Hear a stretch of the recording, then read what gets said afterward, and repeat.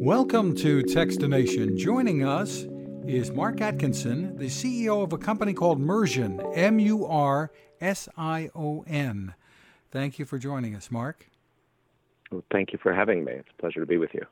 Interesting company, and I'll let you give us the description of what you're all about. So Mursion provides immersive simulations for learners to practice difficult conversations they have in the workplace.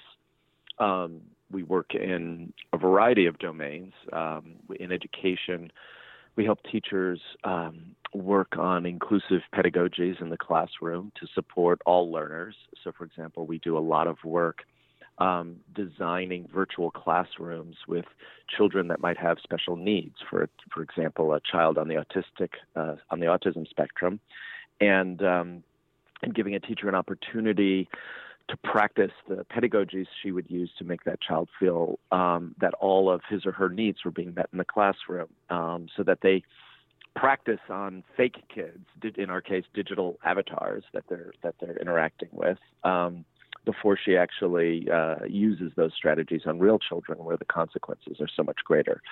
We do the same work in healthcare, working with doctors and nurses on their bedside manner. And we do a lot in the corporate world around leadership development and customer service offerings where interactions can either be inequitable in the sense that you find people who aren't being treated fairly in office dynamics, or customers or colleagues can be outright hostile.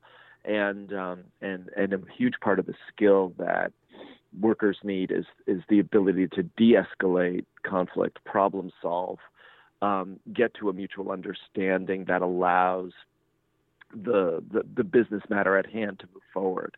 So we do that as well.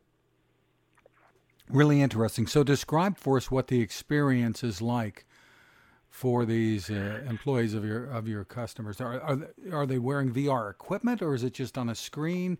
It sounds like a lot of AI involved too. Yes, and yes. So all of the above. It is possible and indeed preferable to use VR headsets for immersion. It is, after all, a VR platform. However, both in the current environment where people are not going into the office, it's unlikely that the tens and the thousands of employees at some of the companies we work with have headsets at home. And so we will deliver the same simulation experience on a laptop or even on a phone, where people would essentially have a 2D version of the simulation. So there's a scheduling system. You log in, or in some cases, people will do simulations on demand.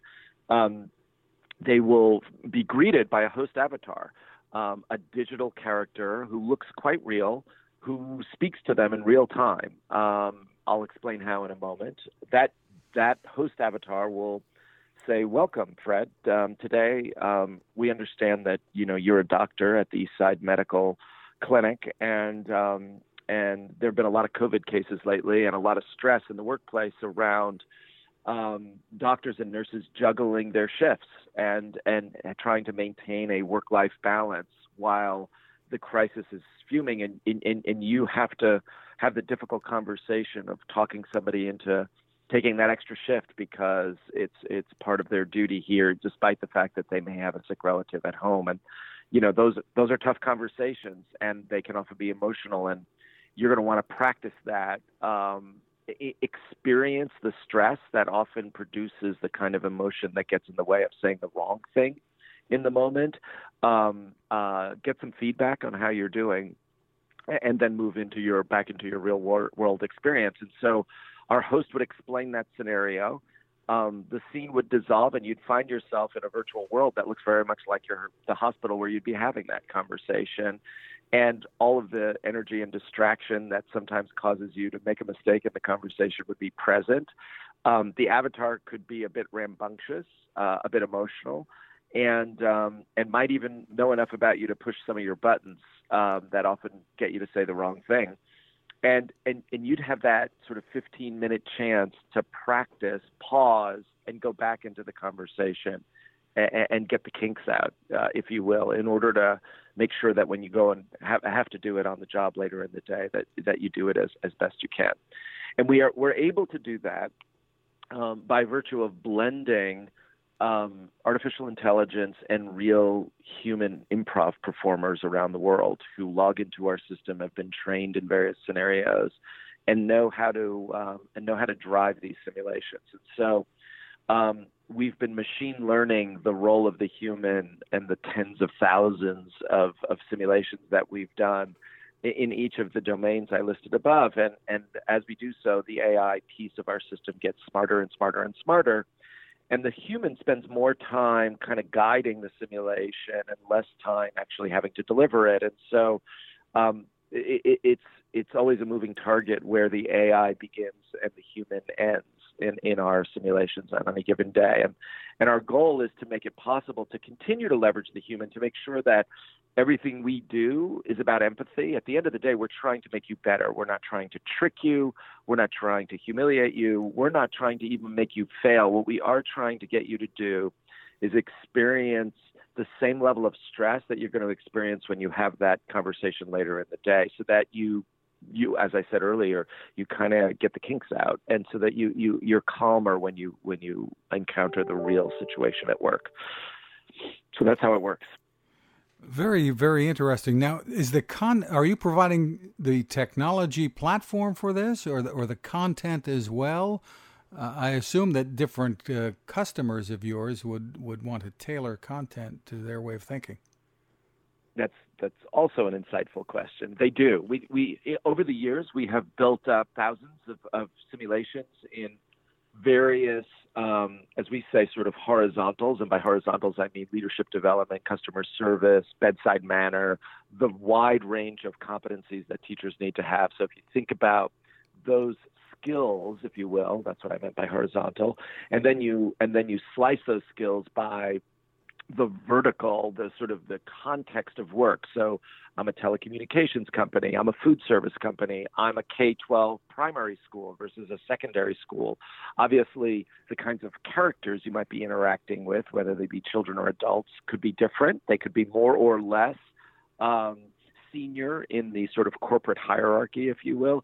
So we've built up if you fill in that matrix of all the kinds of conversations you'd have in those various contexts, we have a bank of over 3,000 simulations that we've built, and we're adding to that bank every month right now, and more differentiating it. So if you're in one of the top 8 consulting firms in the world and you're doing leadership development, we probably have a bunch of scenarios that are relevant to you because we work with a lot of the top 8 consulting firms in the world today. And if you're in telecommunications and you're doing sort of customer service related work, the odds are we have a fair number of simulations that are relevant to you. And the same might be true in a wide range of other domains where we have a lot of Fortune 500 companies that are using our system right now because, quite frankly, managers are trying to lead and service workers are trying to serve in very difficult conditions, socially, economically, politically.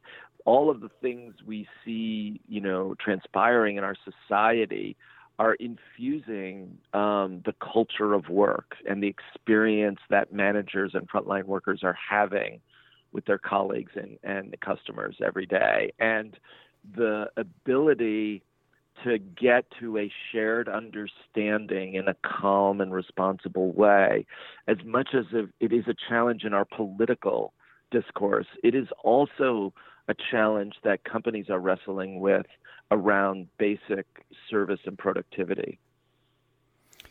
Is there an issue at all with comfort level in using this technology?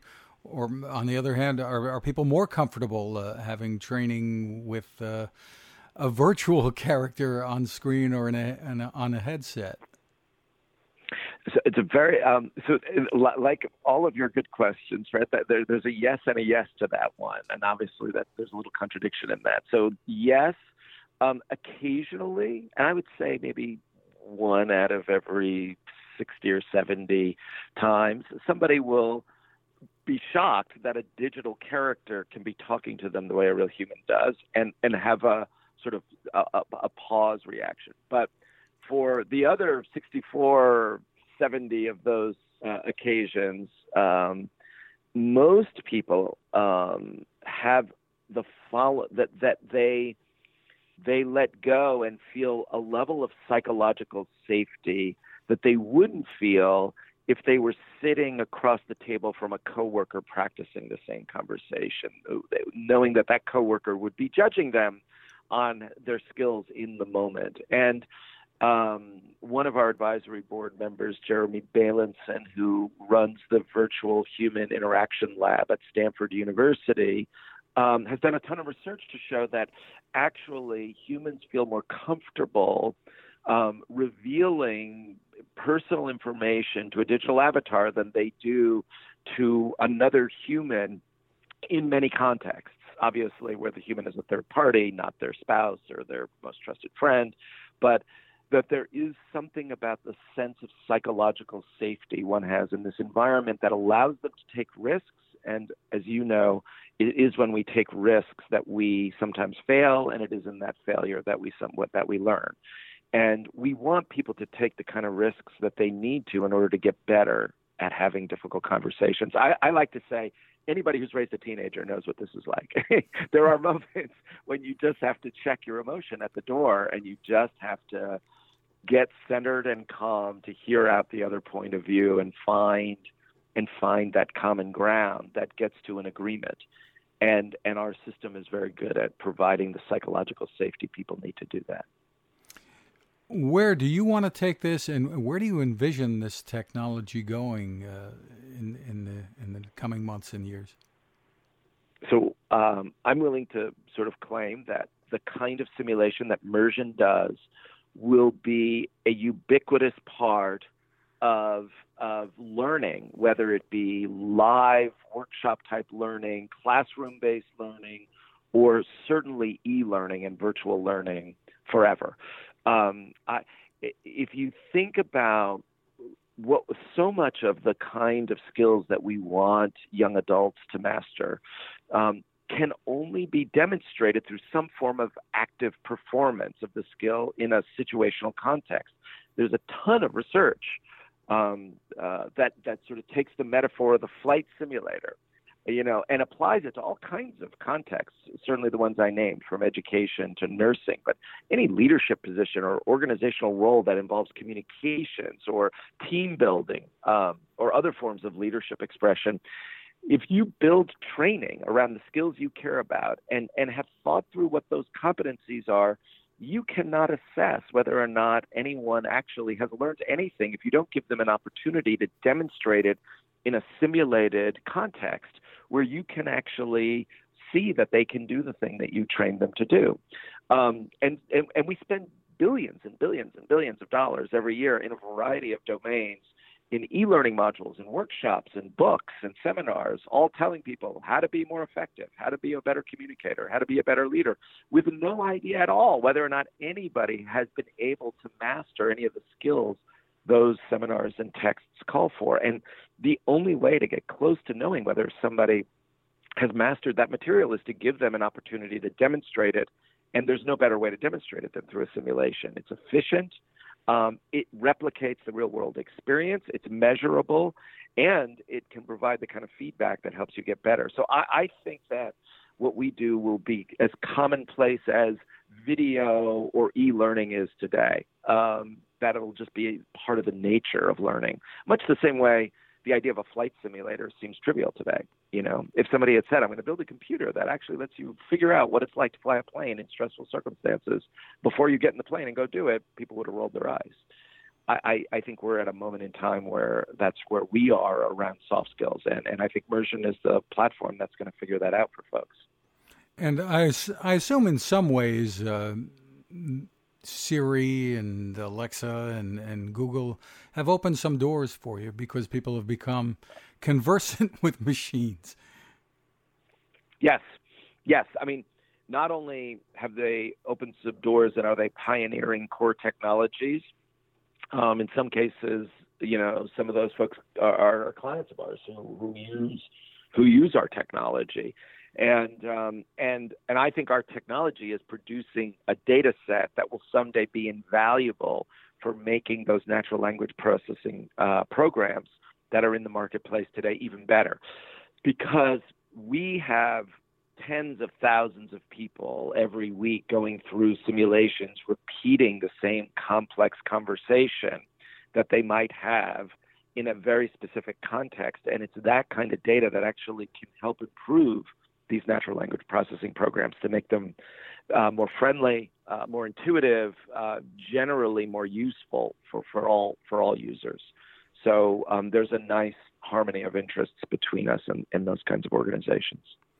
Well, very fascinating. Mark, tell us where people should go for more information. If you want to learn anything more at Mursion, please just go to www.mursion.com. And Fred, thank you so much for having me. Thank you, Mark. Mark Atkinson, CEO of Mursion. Now this. It takes a lot of listening to build a better radio, and that's just what the folks at C. Crane have done. Bob Crane and his crew, nestled among the rivers and tallest trees in the world in Fortuna, California, have made a habit of listening to their customers. And that's just what they've done in building the CC Skywave SSB, the Swiss Army knife of portable radios. For everyday listening to AM or FM in the yard or patio or on the nightstand, without having to drain a mobile phone battery, it's a great companion.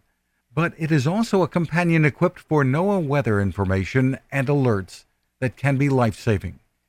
You can listen to FEMA and Coast Guard transmissions too. Beyond all of that, you can tune into shortwave signals from around the world. It's compact, easy to take with you, and built to last. The CC Skywave SSB. Click on the link at Textination.com.